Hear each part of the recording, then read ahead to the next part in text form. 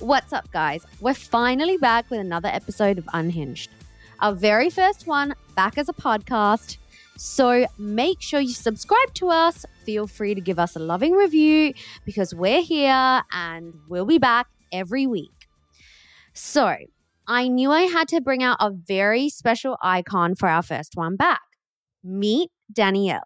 She's a very famous author, a DEI consultant, the OG horsey girl, a fashion and beauty insider. Danielle joins us on an unhinged chat to talk all things her brand new memoir, Token Black Girl, spill some never been shared before fashion insider tea, and lets us do a deep, deep dive on the New Orleans dating scene. You're really going to enjoy this one. Make sure you buy her book. I have 3 copies. We'll get into this a little bit later in the episode. You can purchase the book directly from this episode's description. So let's get into it. Okay, Danielle Prescod, the icon we know and love. Welcome to Unhinged, the podcast. Thank you so much for having me. I also love hearing your accent. It brings me so much joy. Really? I like that you say that because a lot of people when I go home are like, you sound American now. Oh, no, I really love hearing your accent. It's very comforting. So I feel like this is a good audio medium for you. Love this. Yeah, it's a new forum. And who better to be my very first online podcast guest?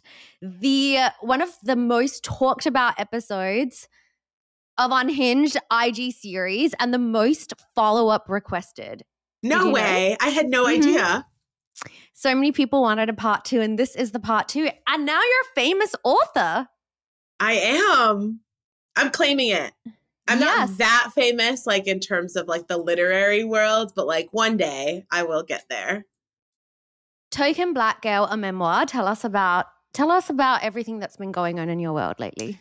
So I don't know when this episode comes out, but my first memoir debuted on October 1st. So today is October 14th. So we're 2 weeks out from the actual published date of my book.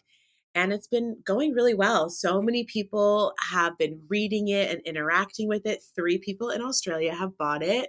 Yay! 17 people in Germany, about 30 people in the UK. So it's worldwide. It's everywhere. You're a famous author, babe. I saw someone on TikTok say, how are you verified? And you wrote, I'm a famous author, babe. And I'm like, I'm going to use this for the whole podcast now. There is no way. It's so funny when people ask that on TikTok, especially because I'm newer to the platform. But I do have a check mark because I know the TikTok people. And people get super sensitive about verification and followers and all that stuff. And I'm like, don't even worry about what I've got going on. This is a hard-earned blue check mark, if I do say so myself. Just do the work, sweetheart. You'll get there. Exactly. That's what they should be doing. So you're on the book tour at the moment. I am, yes. And what a lot of people don't really know about book tours and being a first-time author is you really only get a book tour if you get invited by venues. And so I don't know any bookstores at all. So I essentially made my own book tour by calling in all kinds of favors to fashion people because they have venues essentially and they put on events all the time. And though we're not necessarily experts at selling books, I am a reader. But I also go to cocktail parties. I go to dinners all the time. So I think that readers can be anywhere. Next week, I'll be hosting a Pilates class at New York Pilates because I am a reader, but I also do Pilates. I love this. What a chic book tour because I know last night was New York at the 9 Orchards. I'm like, okay. Yeah. So ShopUp threw me a dinner to celebrate the launch of my book, which was so generous. I have known the Shop Op team for years and years and years, and they suggested doing it at 9 Orchard, which I'm out of the game. I don't even live in New York, so I did not even know that it was a sceney place. And oh, babe, Times Square, where have you been? There's a show about it right now. I'm like, Times Square was only 2 stores when I lived in New York. We can't go there because otherwise we'll spend the whole episode talking about it, and I really want to focus on the book, which I'm a super fan of because I have 3 copies. I love. I have the copy I pre-ordered the beautiful copy you gifted me and the audiobook. So iconic. The yeah. trifecta. TBG super fan. So when it gets it. made into a movie, I want to be listed in the credits. Absolutely.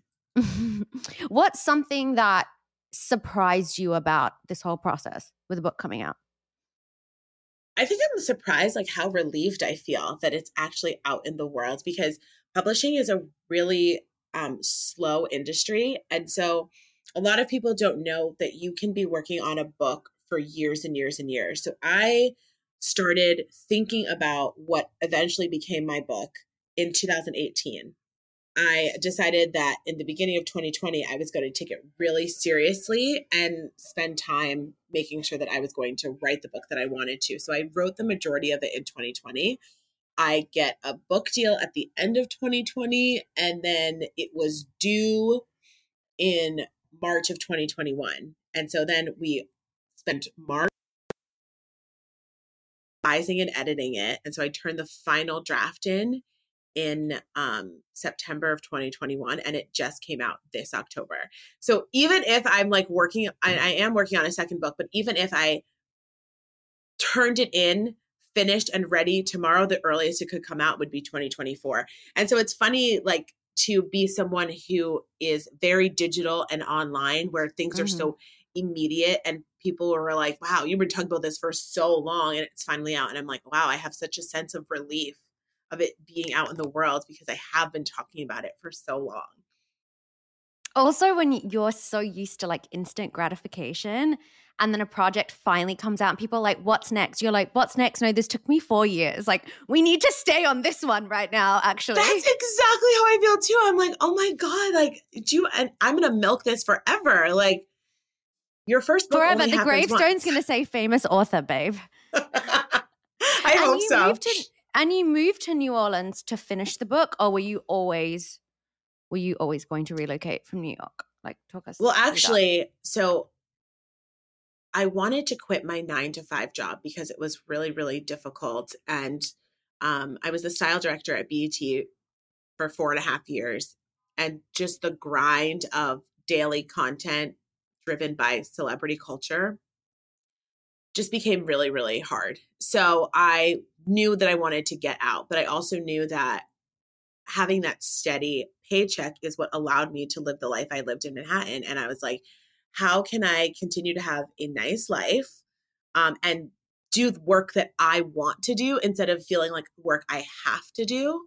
And so I was like, I have to get out of New York. And I knew that I didn't want to move to like the suburbs. I probably could have like bought a house in like upstate New York or Connecticut or something. But I was like, no, being single in those places seems like it would be so hard. So I was like, I still want to move to a city. And now I live in New Orleans. And in a stunning apartment that I came to visit personally to meet your friends. It's so true. You were one of the only people that came to visit me all year last year. Really? Yeah. Guys, you have to visit Danielle, and all your fans are like, Danielle, I'm coming to New Orleans. If your friends are Danielle, trust me, you want to experience in New Orleans, which I've been living vicariously through your dating TikToks. Oh, well, thank you. That is the one downside, I think, of living in a city like New Orleans. Like, I really love my life there, but dating is nearly impossible. I'm just not finding anyone that I like at all. Well, sometimes when you share the swipe options, I can see why. It's so dark. The apps in New Orleans are super, super dark. I'm not giving up yet because I just got there and there's no way I've even scratched the surface of like who I could meet and what I could do and see there. I'm also like a creature of habit. So like once I find places I like, I go to those places only. So I need to also diversify like where I'm hanging out and how I'm socializing to maybe meet more people. But so far, the ones that I have met, it's not looking good for me. But you're learning what you don't want, which is equally as important. I am learning what I don't want. Yeah. And that has been like a really good lesson. And it's also been a good exercise for me in like what I'm willing to accept too, because I had a sneaky link in New Orleans, and I was like, we love sneaky link. But I basically had to end that too, because I was like, if I'm telling the universe like this is acceptable to me, then I am cutting myself off from like what else I could. And I know that there is better. Like I was just like, I'm accepting this guy because I'm lonely and no one else here is piquing my interest, and he's cute enough and nice enough and smart enough, but ultimately like definitely was not my partner. So I was like, why am I doing this to myself? I have to want more for myself. What do you think? It's funny. I was talking with a friend about sneaky links this morning. Yeah. My friend in London who's like, I want a New York sneaky link. I'm like, hun, they are not good there. Go like, I don't know why we always think the grass is greener. It's not. And what defines a sneaky link to you? Like, is it someone who doesn't meet your dating criteria for a boyfriend or long-term partner? And also like someone you don't need to like socialize with outside of you socializing with them for the purposes that you're doing it. You know, like I was like, I don't need to take this guy to meet my friends or have dinner with them. Like we don't need to integrate our lives that way. It's just about, we create this world for just us to exist in, and that's about it. But it was not sustainable because my life is so much about like connecting with other people and spending time doing that. And because there were so many limitations in how he could interact with me, I was like, yeah, it's not worth it for me. And were you guys on the same page with being sneaky? Oh, yeah.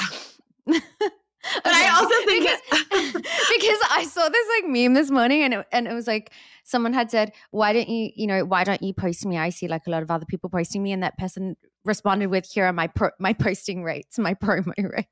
I was like, this is so good. If I could go back in time and use this, I would. I think that's hilarious.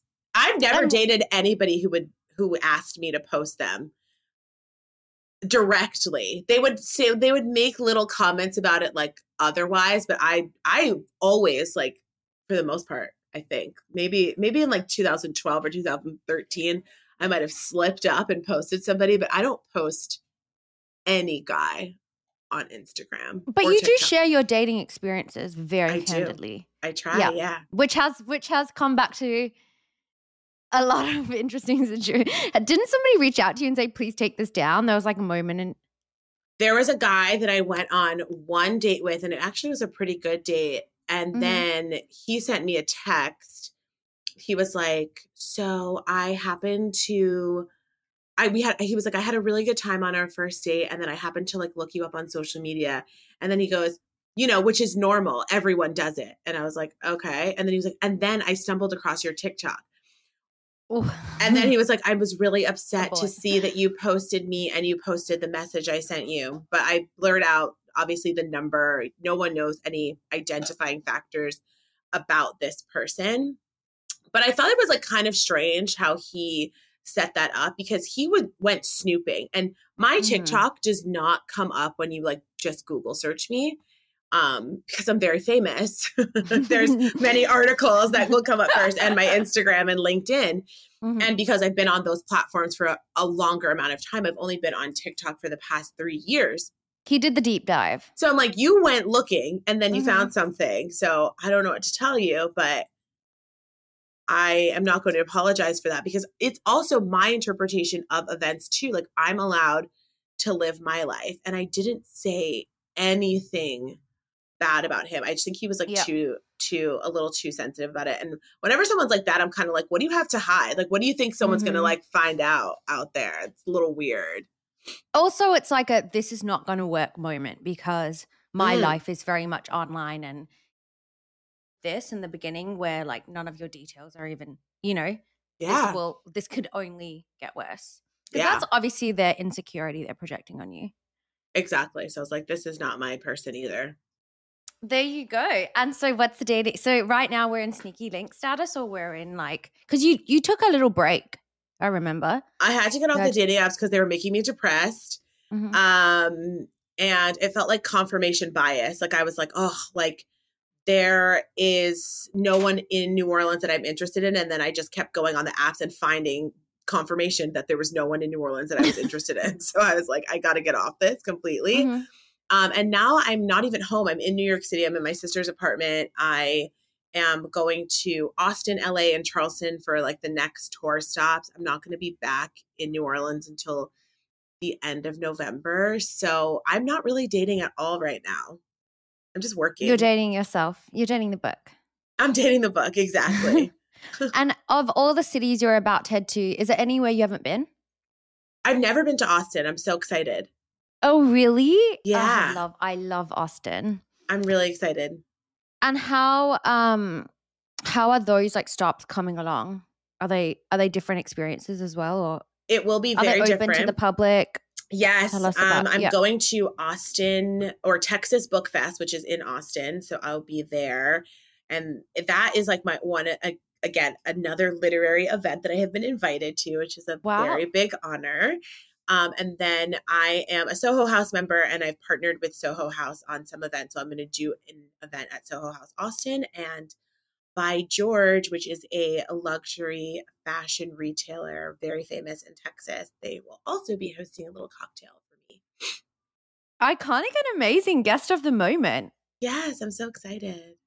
I want to get into the book without giving any spoilers because I feel like as someone who has 3 copies of the book, I can say highly recommend go get your own copy and even my ratio. But I want to start with in the intro when you talk about like the whole book experience for me, like every page I flip through and I feel like so many readers will have the same experience I was like, I feel seen, I can relate, and seeing those experiences in words validated so much for me personally. What like has that been the response for you from readers?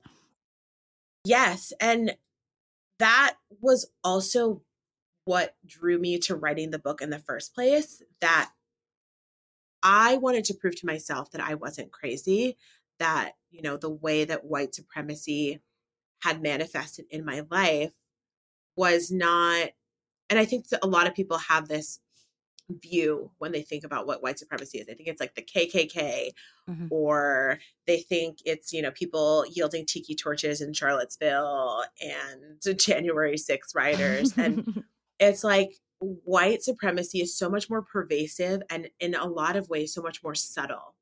And in the ways that it shows up in my life is just that there is such a default to whiteness. And so it makes you feel immediately othered if you cannot participate in that. So something as simple as like deciding that the color nude, which is supposed to like disappear on your flesh, is only for a very fair skin tone. So that making that standard, it can be really damaging. So it immediately others anyone who doesn't feel like they fit into that. But it also, at the same time, prioritizes anyone who does, so that anyone who does fit into that standard automatically feels like, yes, the world caters to me, the world responds to me, I am the best and brightest and most important. And of course, that affects your psyche as well. White supremacy does not just affect people of color, it also affects white people. And that's how we end up with women who are, you know, Karens, because they believe that the natural order is just submitting to whatever their will is. Oh, you need to answer to me because I'm in this store and occupying the same oxygen as you. Like, I'm going to demand that because the world has shown me that that's what's right. And so the book is a lot about how we can dismantle that thinking. And I hope that it really speaks to people who are also people of color who are not just Black. And I think that I'm debuting merch, which is not ready yet, but it will be soon. But I have a best friend who is Chinese American, and she was like, I want to wear token Black girl stuff too, but it would be weird for me to wear token Black girl. And I was like, yes, it would. So I made token blank girl shirt so that you can fill in whatever I love that qualifier, you know, responds to you. So you'd be, you know, token brown girl, token Desi girl, token Latina girl, token gay girl, whatever it is that other do you. Yeah. Would you feel other? Yeah. That's an interesting point, because when I was reading, I was like, oh my God, me too. Oh my God, me too. But I'm like, not exactly. I had a variation of it. And Yes. like when you were talking about the variety cover, I was like, and then you were saying things like, there were places where I could see myself, but it wasn't in the mainstream. And it's interesting in Australia because that didn't even exist, right? Like, so yes, like we wanted to all date Hanson. But like there still were like these versions of like the Cosby Show, or like, different avenues where you could see yourself. Whereas in Australia, it's like Neighbours and Home and Away. They're like the two shows that come on every day. And like I clicked the cast list the other day because I was like, was I being like crazy and super sensitive? There was not even one token minority person on the cast. And I was like, no fucking wonder. Yeah. And people will get away with that for so long until someone's like, this isn't right. And what's really wild is that there's so much data and actual scientific research that demonstrates how harmful this is to people. Like, we actually know it is harmful. So I'm like, why would we continue to do it as if it's not? Comfort. Like, not from my point of view, but being comfortable and not wanting to, but it's also uncomfortable for it's a lot also of people. not about like not wanting to give up power, because there is power in representation and making people feel like they can participate in whatever the dominant culture is. Like, that's a power flex to erase someone completely, as if like Australian means white only. You know what I mean? Like, that is powerful. Like that Toni Morrison is very famous in saying that white means American, everyone else must be hyphenated. You don't I'm not just American. I have to be African American. My friend that I was talking about is not just American. She has to be Chinese American, because we know that American means white. And when that other is placed on you, I like when you talk about your mom saying like you have to work twice as hard, because I think every minority kid grew up with that mentality. I know, but it's so toxic. Because when do you stop doing that, right? Because like I felt like at certain points of my life, I would like have worked myself to death. And I'm like, that's insane. And what are things you do now that counteract? Because that mentality that's like drilled into you, it doesn't, for myself anyway, like it doesn't go away. No. It just like lingers in the back of your, like everything that you do. And it's like you constantly have to work at feeling like you deserve to be somewhere, or feeling like you deserve an opportunity, or you should be so grateful to be in the room. What is something that like you've learned that's helped you counteract that? Okay, so my sister is here and she's going to laugh because I'm going to tell everybody, but we decided a few weeks ago that we would invent white man alter egos to help us navigate through life, because as ourselves, we were just like, it's not possible. We're not it. Trying to reprogram yourself is very difficult, because like for me, the natural response is like, I will arrive early. I will also stay late and help everyone clean up. I am, even when I get jobs as like, or I'm supposed to be the talent. I will be at the Met Gala for 4 hours uncomfortable and faint. Which if you buy the book, you'll get to read about. Exactly. I was like, I'll do anything. And that's so unnecessary, and it's only harming me. But we went to a wedding. One of my friends got married, and it was in Vermont, and it was a very white wedding. And I was like, just observing. I was like, look how carefree and just comfortable all of these white men are. I was like, they look so stupid on this dance floor, and they don't even know it, and they don't even care. Like, I was like, that's amazing. I was like, I want some of that. And I was like, how am I going to get it? I just have to claim it. And so we're in this like fake it till you make it stage, but we named ourselves, my white man alter ego is named Wyatt. Gabby's white man alter ego is named Andrew. We just actually let Wyatt and Andrew fiercely negotiate something for us. With this. I think it's helpful. And it's not just in a professional setting too, because that trickles into relationships, it trickles into self-love, it like trickles into every aspect of your life. Yes, absolutely. And I'm like, why am I so comfortable just being like, okay, of course, like someone else should go before me. Like this should happen. And it's not about being rude. I think that like we have some sort of internal litmus that will stop us before it like crosses over to rude, but like we're not going to continue to be pushed aside. We're not going to be like pushed around in negotiations. We like just successfully negotiated a job for ourselves. But I'm like, by being like we're fine walking away from this, like I don't care if you are going to say that, you know, we're not worth the money. Fine, we'll walk away. We're not going to like twist ourselves up to then just be accepted. It's just not worth it. That's amazing. Congratulations. That's a really Thanks. great space to be in, because when you're like a creative entrepreneur, you have these like moments of feeling like you're interchangeable, right? So you're like, but what if like they just go to someone else, or like what if I lose this opportunity? And just like being firm, being like, you know what, like you want me, I'm the commodity, you're coming to me for a reason, and like being firm in that is actually so much more difficult than it sounds. It's a work in progress. I will say it like probably doesn't happen all the time, but like now that we're consciously thinking about it, I think things are getting better for us. Do you have any negotiating tips? 3 tips that help people negotiate better. Getting an agent helped me so much in realizing like what was even possible.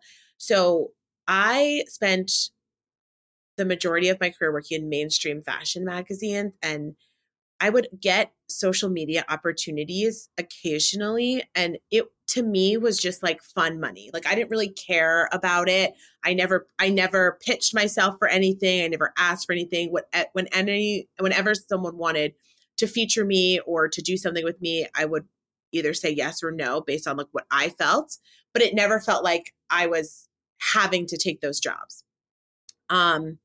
And then when I quit my full-time job, like social media work became much more important to me.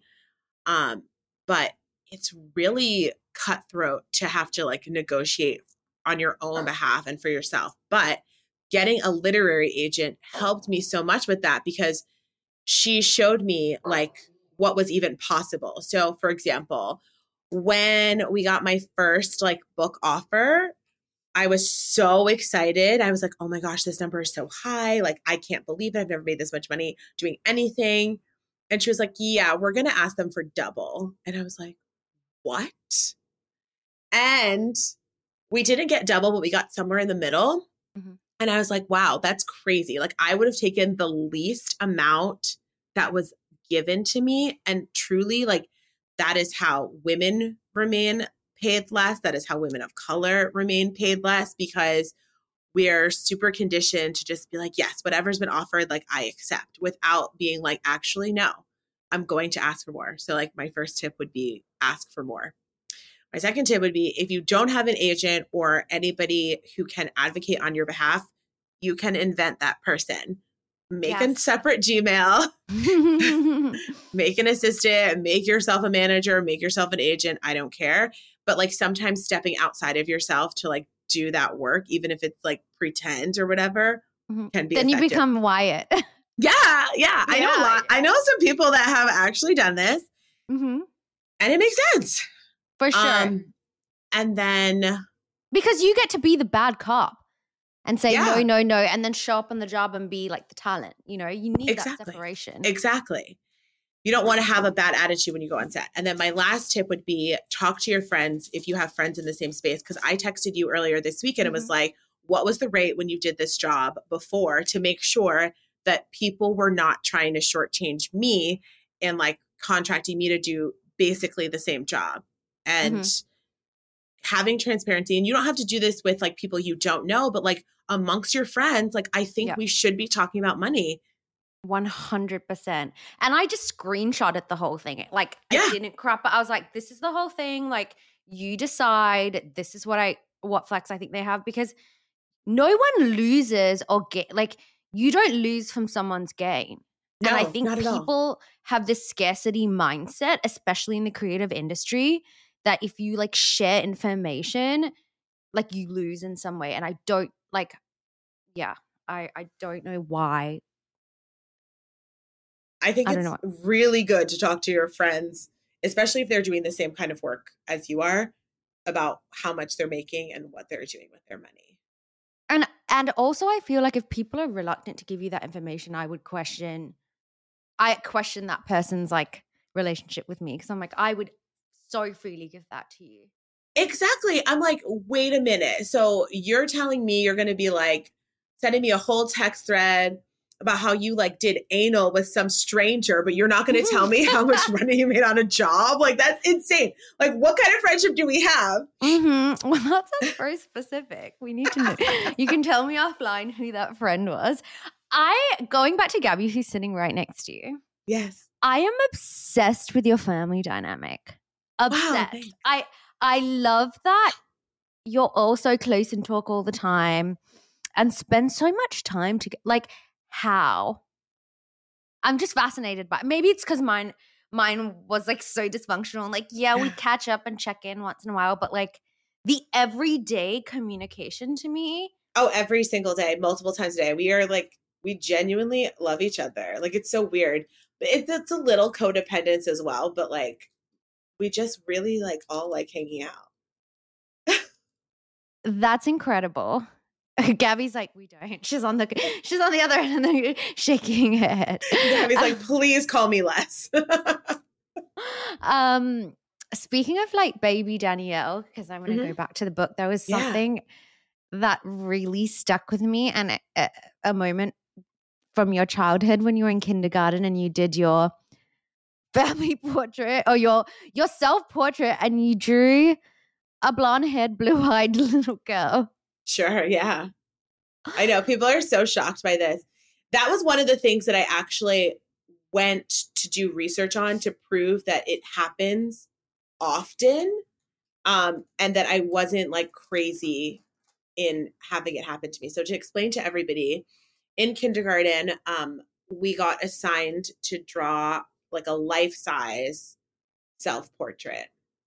And so my self-portrait, I drew like the outline and everything. The paper was white. I did not choose a crayon to fill in the paper, so I just ended up being white by default. And then I added blonde hair and blue eyes, which I did not have. And so my mom was like to me, how will I know which one is yours when I come to school? And I was like, you'll know because it looks just like me. And then when she came, it was like this giant, rendering of a cartoon person that was not reflective of me. But what I found in my research was that deciding what crayon to use, even deciding to acknowledge whether or not you notice that there is a difference between you and another child, is a persistent anxiety amongst children of color who are like socialized to be around only white people. And, not everyone is able to emerge from that environment as whatever they are ethnically and proud. Sometimes it's like, I just want to be like everyone else. And so doing that portrait was my way of being like, I'm confused. I want to be like everybody else, and I don't know what to select. And so I'm just going to go with what I see around me. And also want to note, like, at the time, like, we didn't have those other crayons that they have now. So they have now Crayola has a whole, like, it's called like tones or something, where it's like different skin tones, but it was like the peach crayon. And then for brown people, it was like, okay, do I choose chestnut? Do I choose sepia? Do I choose like caramel? Like there's so many other brown crayons, but you don't know which one to choose. And I always felt this way in like art class. Like once you make a mark, it's like permanent. So I'm like, oh my gosh, I can't undo it. If I choose the wrong crayon, I'm screwed. It's, I had a high school friend reach out to me recently, and she sent me like a photo, as someone I hadn't been in touch with for a really long time. And she sent me a photo being like, throwback, so good to see you, like doing well now. And it was a photo of us. And I showed it to John, and he was like, your face is white. Like, I'm white in the photo.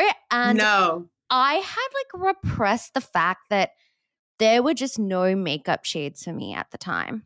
Like this is like pre-Fenty, like of course, extensive CoverGirl range. Like it didn't make it over there. So like I'll show it to you. I'll send it to you after. Like I have like it's like I'm in white face.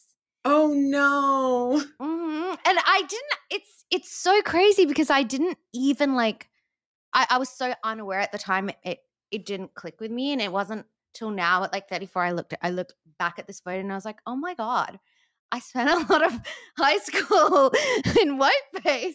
Sure. Yeah. It was a tough like makeup world. I don't really think people who are young now can appreciate like the struggle that it was to find makeup that complemented you and even to find ways of doing makeup that complemented your face and your features. It was such a lost cause. Like I have some old photos that I'm like, oh my God, this is scary. But I didn't even know any differently. Like at the time, I don't even know if I was conscious enough to be like, this is not my color, but I'm putting it on anyway. It was like another thing I really, especially being Australian, like when you talked about fake tanning, because I would go and it was like an experience you wanted to be part of, right? Of course. Like before the school ball, it's like everyone fake tans for like a month solid. And I'm like, I'm not missing out on that like girly bonding time. Like, yeah, I'll fake tan too. And needless to say, the results were tragic. No one will be seeing my year 12 ball photos, which is what you guys call your prom photos. Uh-huh. What do you think now? Like, do you have any kind of anxieties or reservations about impending motherhood and like how you're going to handle the identity conversations with the baby? Absolutely. Yeah. Especially because I didn't expect to have a biracial baby. Yeah. And a lot of people have.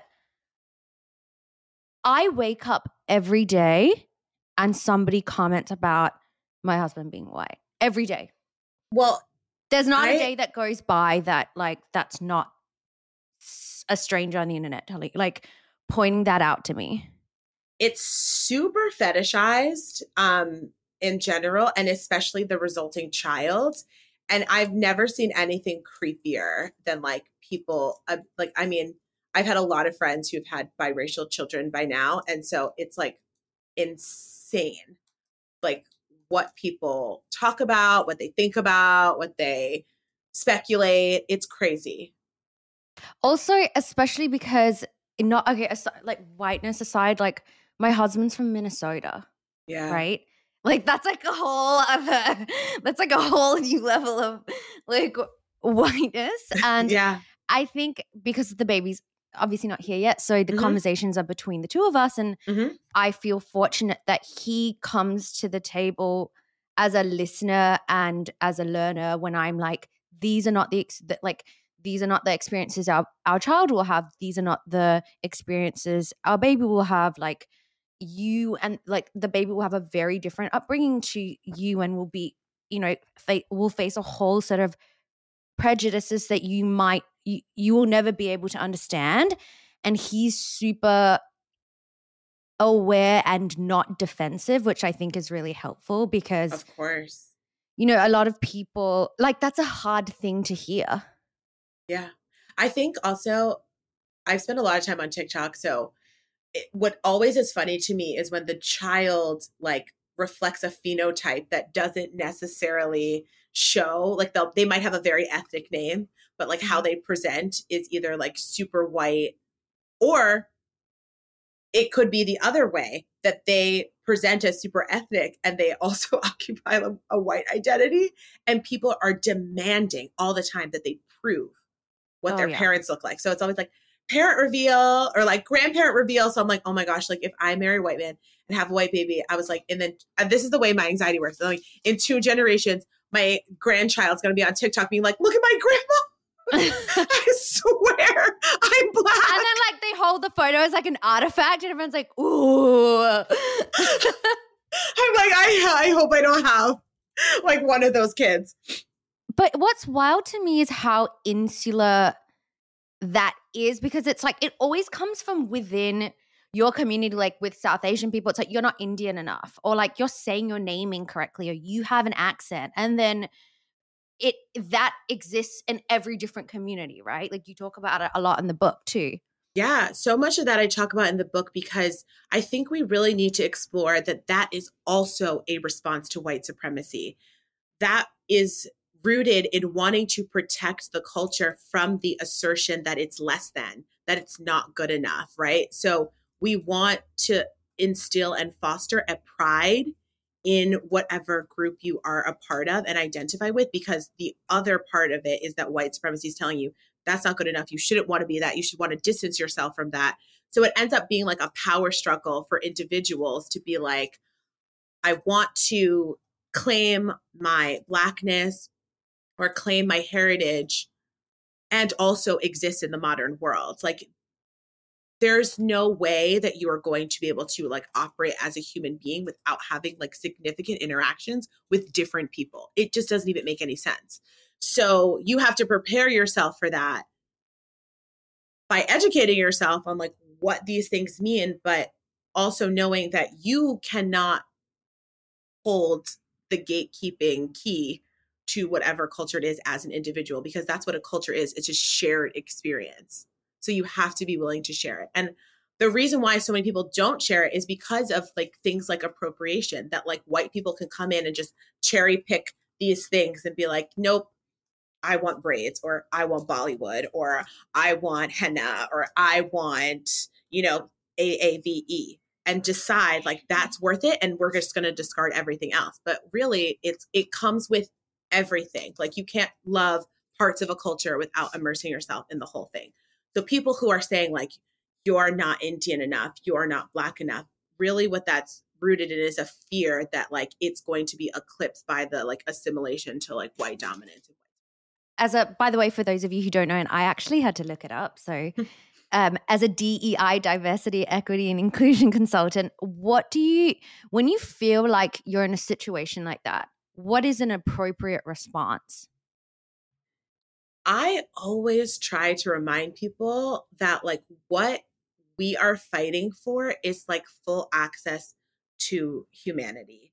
So there is no one way to be anything. People say this all the time. Blackness is not a monolith, and it's really not. Just like whiteness is not a monolith. Like there's no infighting between people who say like, oh my gosh, like Succession and Hillbilly Elegy can't like exist in the same universe. Like we understand that there's just two different views of experiences. And the problem is that for people of color, we don't get that many opportunities to show our different parts of ourselves. Like my friend Shmurti made Indian Matchmaking on Netflix. And that show, like she got a lot of heat from people who were very disappointed in the way that the community was being shown. But she's like, but this does represent a true experience for a lot of people.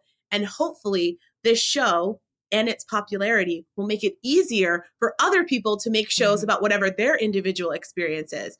Hopefully my book, even if you can't relate to the exact things that happen, it'll make it easier for other books to get published, because it's proof of concept that people want to engage with the story and they're going to read it. At the end of the day, all we need to do is keep opening more and more doors. And so as we are sharing our authentic experiences, that's what helps do that.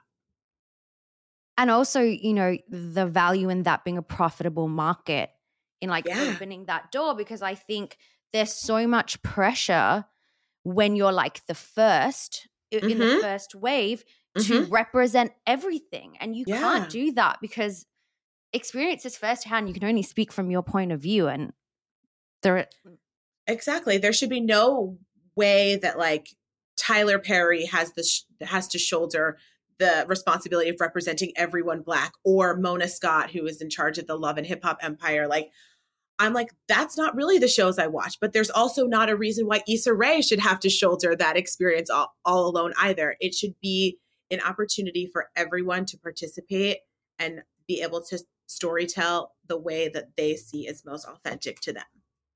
And I also think that's breaking out of that scarcity mindset we have, where there are limited opportunities, so everything needs to be represented in the one form of art.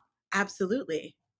It's not fair. Like, it doesn't happen to anybody else. It just happens to people of color.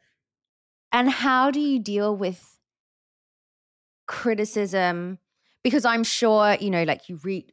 Actually, let me rephrase. Do you read like all the reviews and of feedback? course I like, do. Are you someone who? Okay, because there are a lot of people who are like, you know what, I just don't because I can't. No, I do. I check every single day, single day.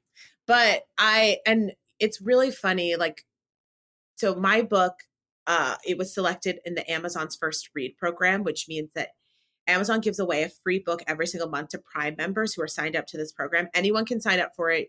Just go to First Reads and sign up. And so my book was a First Reads book. And so it was very interesting to see.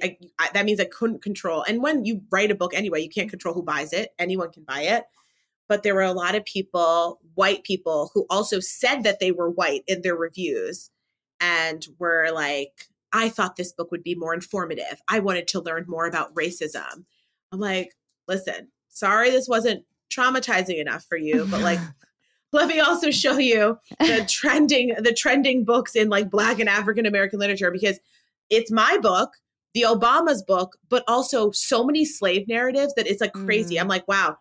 Think about like how much long arm of history like we are, where like people are still just like wanting to get trauma porn from people of color. Like all they want is like, this is the hardest thing that's ever happened to me. And this is how difficult it was. And I was really intentional about like leaving things out in the book. Like I had an eating disorder and I refused to put like methodologies and like things I would do in there, because it can become like a prescription for someone who isn't necessarily on their own healing journey. Because I'm like, I would read books like that all the time. And I'm like, oh, God, I remember thought about Tumblr days. Yeah, exactly. I'm like, oh, I never thought about freezing grapes.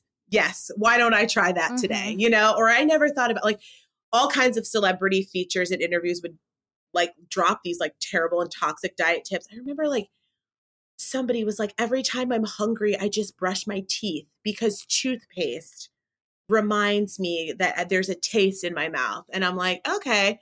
So I didn't start like brushing my teeth, but I started chewing gum obsessively, right? Because I'm like, oh, it's like being full. And then, you know, you can really convince yourself of that. I was like, I'm not going to do that. I'm not going to like lean into writing about like there was actually several things I left out in my book. And what I do think now that I'm looking back, one thing I wish I could have like put in more was that for every if you struggle with experience I had with white people, I also had twice as many positive experiences, which does also put me in a position of privilege. And I don't think that like I really communicated that as clearly in the book, because it also means that there are white people I can trust. Like I have had so many good experiences. Like I know that like I can't have friendships with them.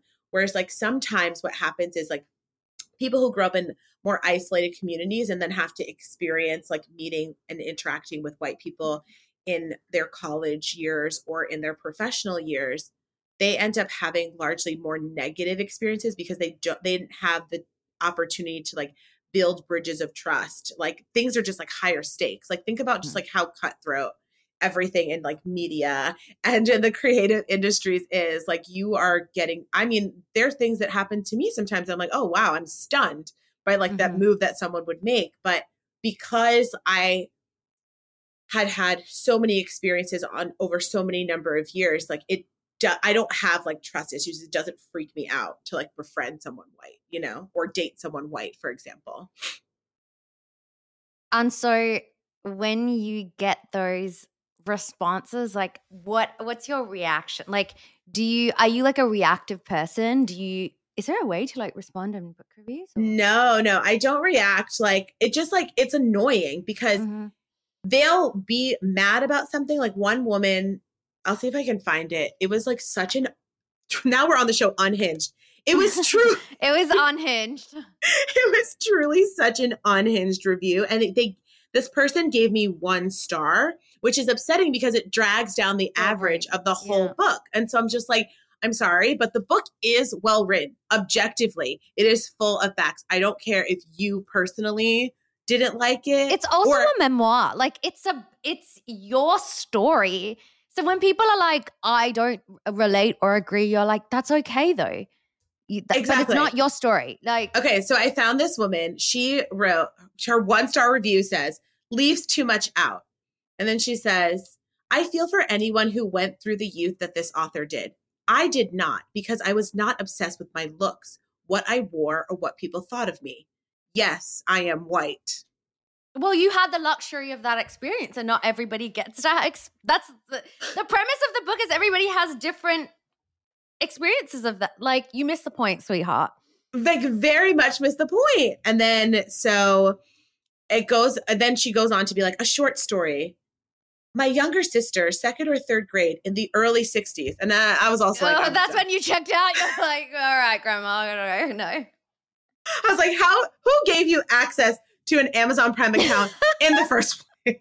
She got it for Christmas from someone. But then she goes on to like describe this story about how her younger sister befriended a Black child, and then they welcomed the Black child into their home. Oh no.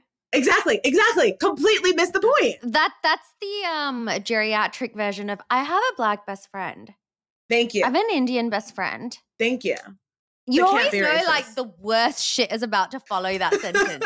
I have a best friend or my cousin or I know. You're like, here we go. You know, like everybody, you like brace yourself for some like really appropriated bullshit. Horrible stuff. Yes, exactly. So it's like, I already know what that is. So I do read them, but I'm like, whatever. More people like the book than don't like it. So I think that's what's important. And you like it, which is the most important thing. I love it. Love it. Yeah. Something that really resonated with me, an experience I've never had, but you talk about your eating disorder and the distinction between being cured and being in constantly in recovery. Mm-hmm. Can you tell me more about that? Sure. I think it's really like a bit like being an alcoholic. You have to choose like every single day that you are not going to like fall back into those patterns, because I think that what's so present about an eating disorder is that it is a stress response as well. So like immediately when like things are getting out of control, the easiest thing to do is like stop eating, to stop feeding yourself, to obsessively exercise. And so you have to really like fight for balance. And so I try to avoid triggers. So that means I do like less photo shoots. I do like less on camera stuff. I try not to put myself in positions where I am constantly thinking about how I look. And I really am working on just being like, what I'm offering to the world is not how I look. It's not encompassed in my shell. Like the fact that I do look good is a bonus, and people should be like, wow, I get to listen to what she says and she's pleasurable to look at. But like what I'm offering you is what I'm saying. Like what I'm offering you as an author is my book. It's not like the clothes I'm wearing or like the makeup I'm wearing or how my hair is at all. And I think that we need to allow more women to do that, because so freely like men can do that and be like, oh, what I'm offering is my work. Like, you know, they can just choose to look however they want. And we don't give that to women. I mean, think about like just how female athletes are treated in relation to male athletes. Like their talent is on the field or the court or whatever arena like they play their sport in. But we also demand that they be beautiful or they be attractive to us. Like how many times do you read things where people are like criticizing female athletes' bodies? Oh, that's too tall for me. Oh, I don't like girls that are that muscular. Oh, like I like girls that are more feminine, whatever. But who cares? This person is a soccer player. And they're probably getting paid so much less than their male counterparts, which is the joke. And you want them to look attractive to you while doing whatever it is they're doing. That's not fair. Yep. And it's like a constant uphill battle, because every day we're fed a certain message from Eurocentric beauty standards as a result of white supremacy that we're like almost not even aware of. And like how like my experience with that over the last year is like being pregnant and seeing my body change in ways that I had never experienced before. And a lot of the struggle was like, but I should just, and you know, like I had 2 miscarriages. So I like, sometimes I'm like, you should just be so happy to be having a healthy baby or growing a baby, like focus on that. But then of course, you know, you're like, but I have like back rolls or hormonal acne or like hair and something like, and like, then you have to like remind yourself, like, it's normal to feel that way because that's a product of everything I've been surrounded by. And also, for better or worse, like, you are professionally rewarded for looking good. Yep. Like, that's how you get some jobs sometimes. That's how you get further along in your career, which again is not really fair. But like, when it can come down to like making money or not, like, you're going to choose like probably looking good for that reason. And you want to fit into the stereotype of whatever that version is. Like, I know with like being a pregnant woman now, I'm like, oh, but I want to be the cute, like teeny tiny with a bump girl. And I'm like, not the like, I'm on progesterone, so I look like Hitch in my face as well. You know, like, I'm like, but that's the version I know. Like, I want to be that version. But that's why it's important to see so many different versions and to like, I mean, there's so many people who are in fashion who had babies and then they just, as soon as they got pregnant, they just disappeared off Instagram. And then one day it was just like, here's a bassinet shot of a baby because and you know, I can't judge people for wanting to hide. I obviously understand that impulse, but it's the media's job in general to reflect so many wider experiences so that we all don't have to fall into this, like, there's only one way to be pregnant. Because there's not. Mm-hmm. There's a million.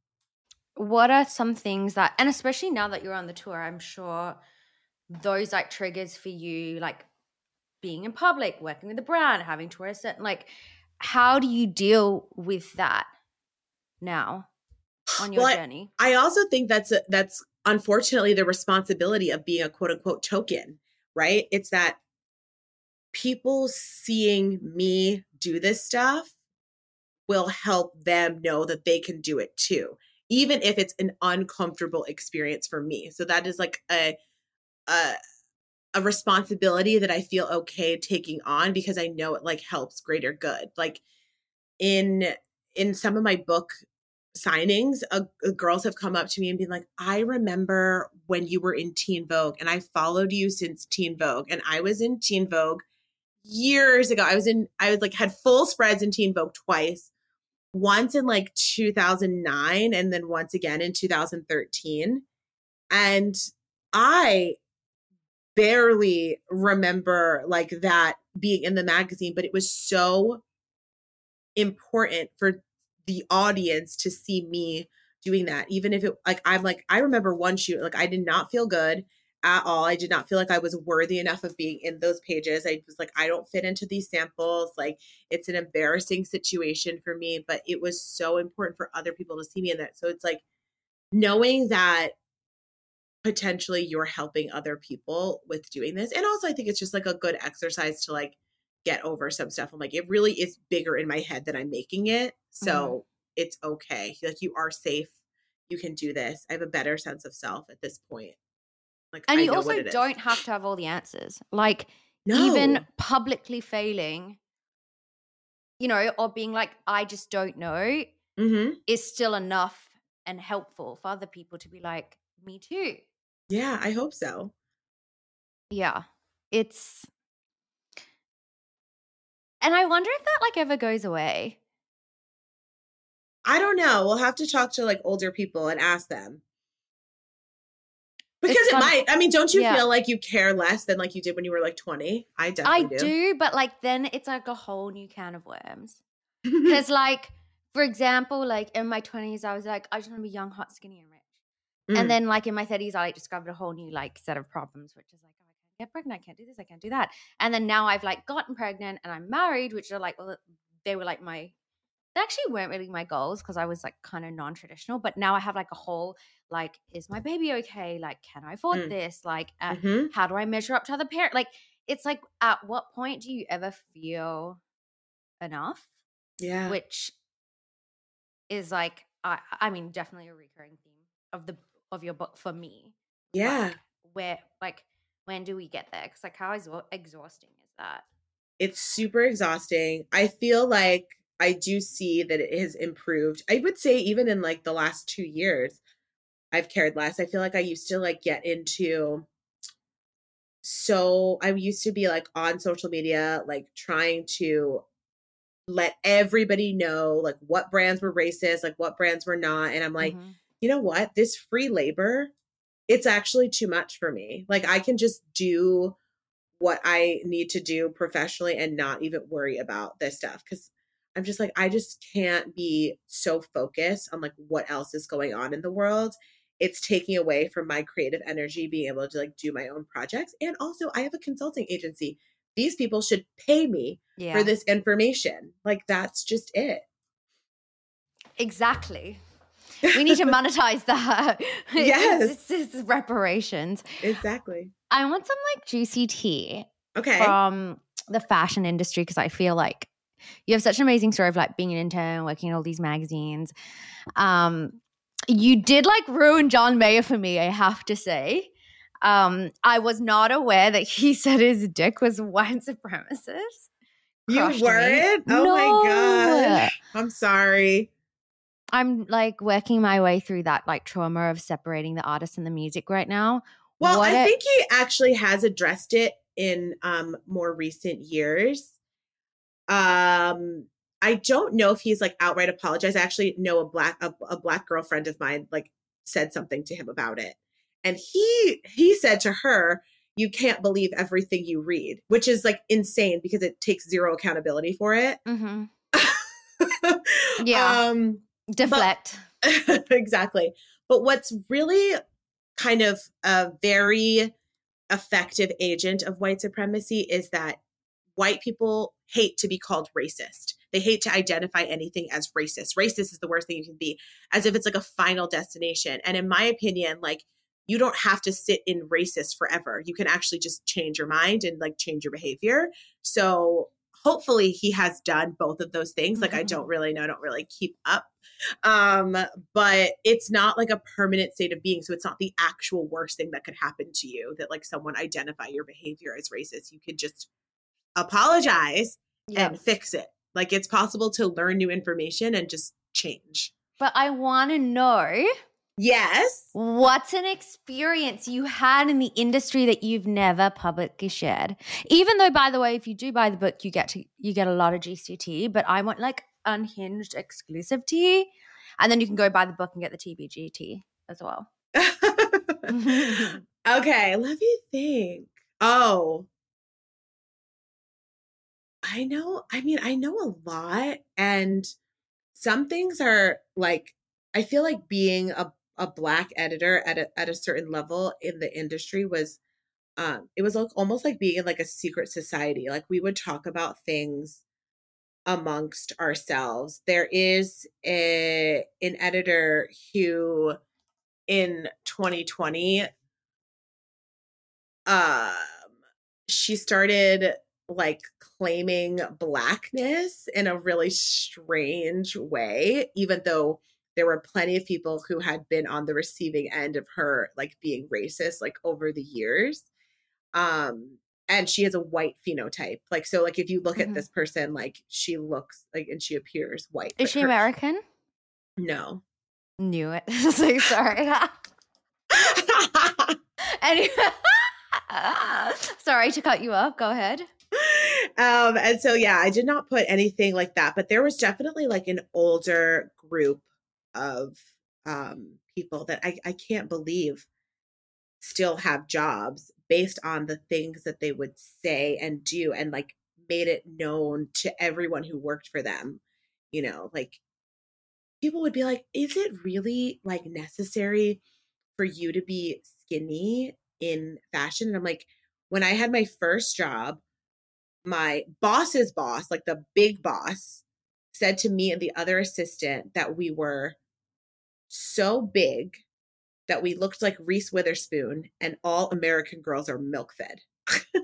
and and we were both like 21 years old, so thin, like so thin. But I was like, what do you have against Reese Witherspoon, first of all? She's also a thin woman.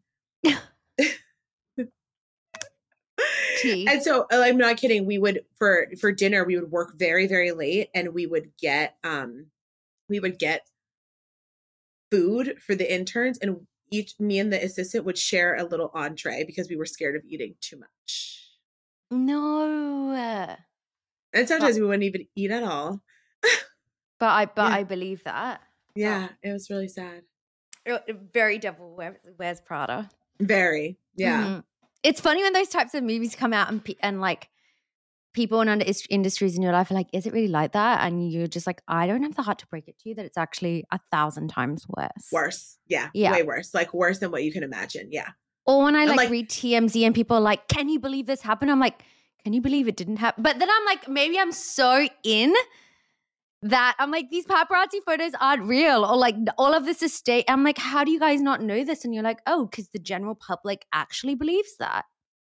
I know. The most frustrating thing that I think the public believes is that like people have their natural faces and bodies, and like that's just like what it is. And I'm like, that's insane. Like, or they'll do like an expose of plastic surgery. I'm like, that is like 5% of what has actually it's like happened. That's what's happening with like a lot of the people in the industry. Well, they were like I think Bella Hadid was on the cover of Vogue. It was like, I changed my nose. And we're all like, and? But then there's also this like, how much are we entitled to know, right? Because totally. And so one tea that I did not put in, I put in that I went to see Dr. Passler, who is I am obsessed with this experience, by the way. Like, this is the part of the book where I'm like, how's this real? And I looked this person up, and they're still practicing and still exist as a unhinged, truly unhinged. But what people I did not put in is like that so many. I was like, the women that I saw like made eye contact with at that doctor's office. I'm like, your fave. Body positive girlies were seeing Dr. Passler because the industry standard is thin no matter what. And I'm telling you, like people who would never cop to it, never admit to it, I physically saw them in that office getting their little shakes and powders, getting their vitamins and weighing in every 2 weeks the same way I was. I definitely think that is, as an insider, such destructive information when you see these like icons who are supposed to represent like inclusivity, and you're like, everything they've done counteracts that from what I know. You're like, actually, that's not the case. And then you're like, man, is anything, but then that's like a rabbit hole where you're like, is anything real? Like, are we in a simulation? Like, what can we I just hope more people are like, I'm going to go on a healing journey, because like, that's, people are like, how could you be so honest in this book? And I'm like, but dishonesty is like being like that, like being like, I love my body, and then secretly being on a crazy ass diet. Like I think that's wild. I'm like, for better or worse, I always shared exactly what I was doing. Me as well. And like, I noticed I get asked a lot, like, how did you feel like sharing, like miscarriages or this or that? And I'm like, honestly, it was harder not to share. Share it. And like, I rather live my truth. If that's like uncomfortable, I'm okay with that, because otherwise I'm like adjusting my comfort level for everyone else. And then like, that makes me feel worse. Like, it doesn't make me feel better hiding that. Like, no, I don't want to be wearing a diaper and bleeding and like pretending I'm having a good day, So and also like at the end of the day, like there's nothing really shameful about these things. Like it's really things that like make us human. And haven't like so many more like positive connections been spurred by like that honesty? Like I just like don't really see the downside. No, but I think that is also a new way of thinking. Because like now we've democratized media with our own personal channels. So it's like we can actually own the narrative versus like what that would look like if you couldn't like own that, right? Yeah. Because otherwise, but ultimately, I'm trying to get offline. I'm like, I don't want to talk to nobody at all anymore. I think that's, like so many people say like, but ultimately like I do too. I'm like, my dream is to be totally offline, but I really love what I do. So I'm like, I don't really know if that's the case. I guess I don't want to feel like I have to participate at the level I have to, like when people are you're like financially dependent on that. Yeah, like here's your Yeah, like maybe if it was like fun and I could just like post whack ass sunset videos and stuff, like, it's like hilarious that we are governed by like what people are engaged with. So the thing that brings me the most joy in life, I like ride horses. I love to ride horses. Lowest engaged content I ever post. And I'm like, that's funny. The thing that makes me happiest. I would and the think thing that'd that I be love like the a most. Big horse like girly fan. No, the people hate club. it. Because it's not glam. It's not like they want to be like, wow, like tell us about the time you went on a yacht with your friend. Editorial. Like every brand does the like Ralph Lauren style like horse barn. My followers hate it. They hate it. Wow. Yeah. No idea. Okay. On that note, is there anything you have upcoming we can support you with? Buy the book. Yes, please buy the book. Tell everyone you know to read it. Buy it as gifts for people. The holidays are coming up. I think it will make an amazing gift. It's iconic on a coffee table or on a bookshelf. Yes, it's hot pink. So there's nothing not to love about it. And leave a review on Amazon. So you can counteract a 5-star review. A 5-star. Counteract my average. Exactly. Gonna love and leave you. Thank you so much for being the first guest. I'm truly honored to have you on the show. Thank you for having me. And I will see you in real life and see you guys next week. Ciao for now.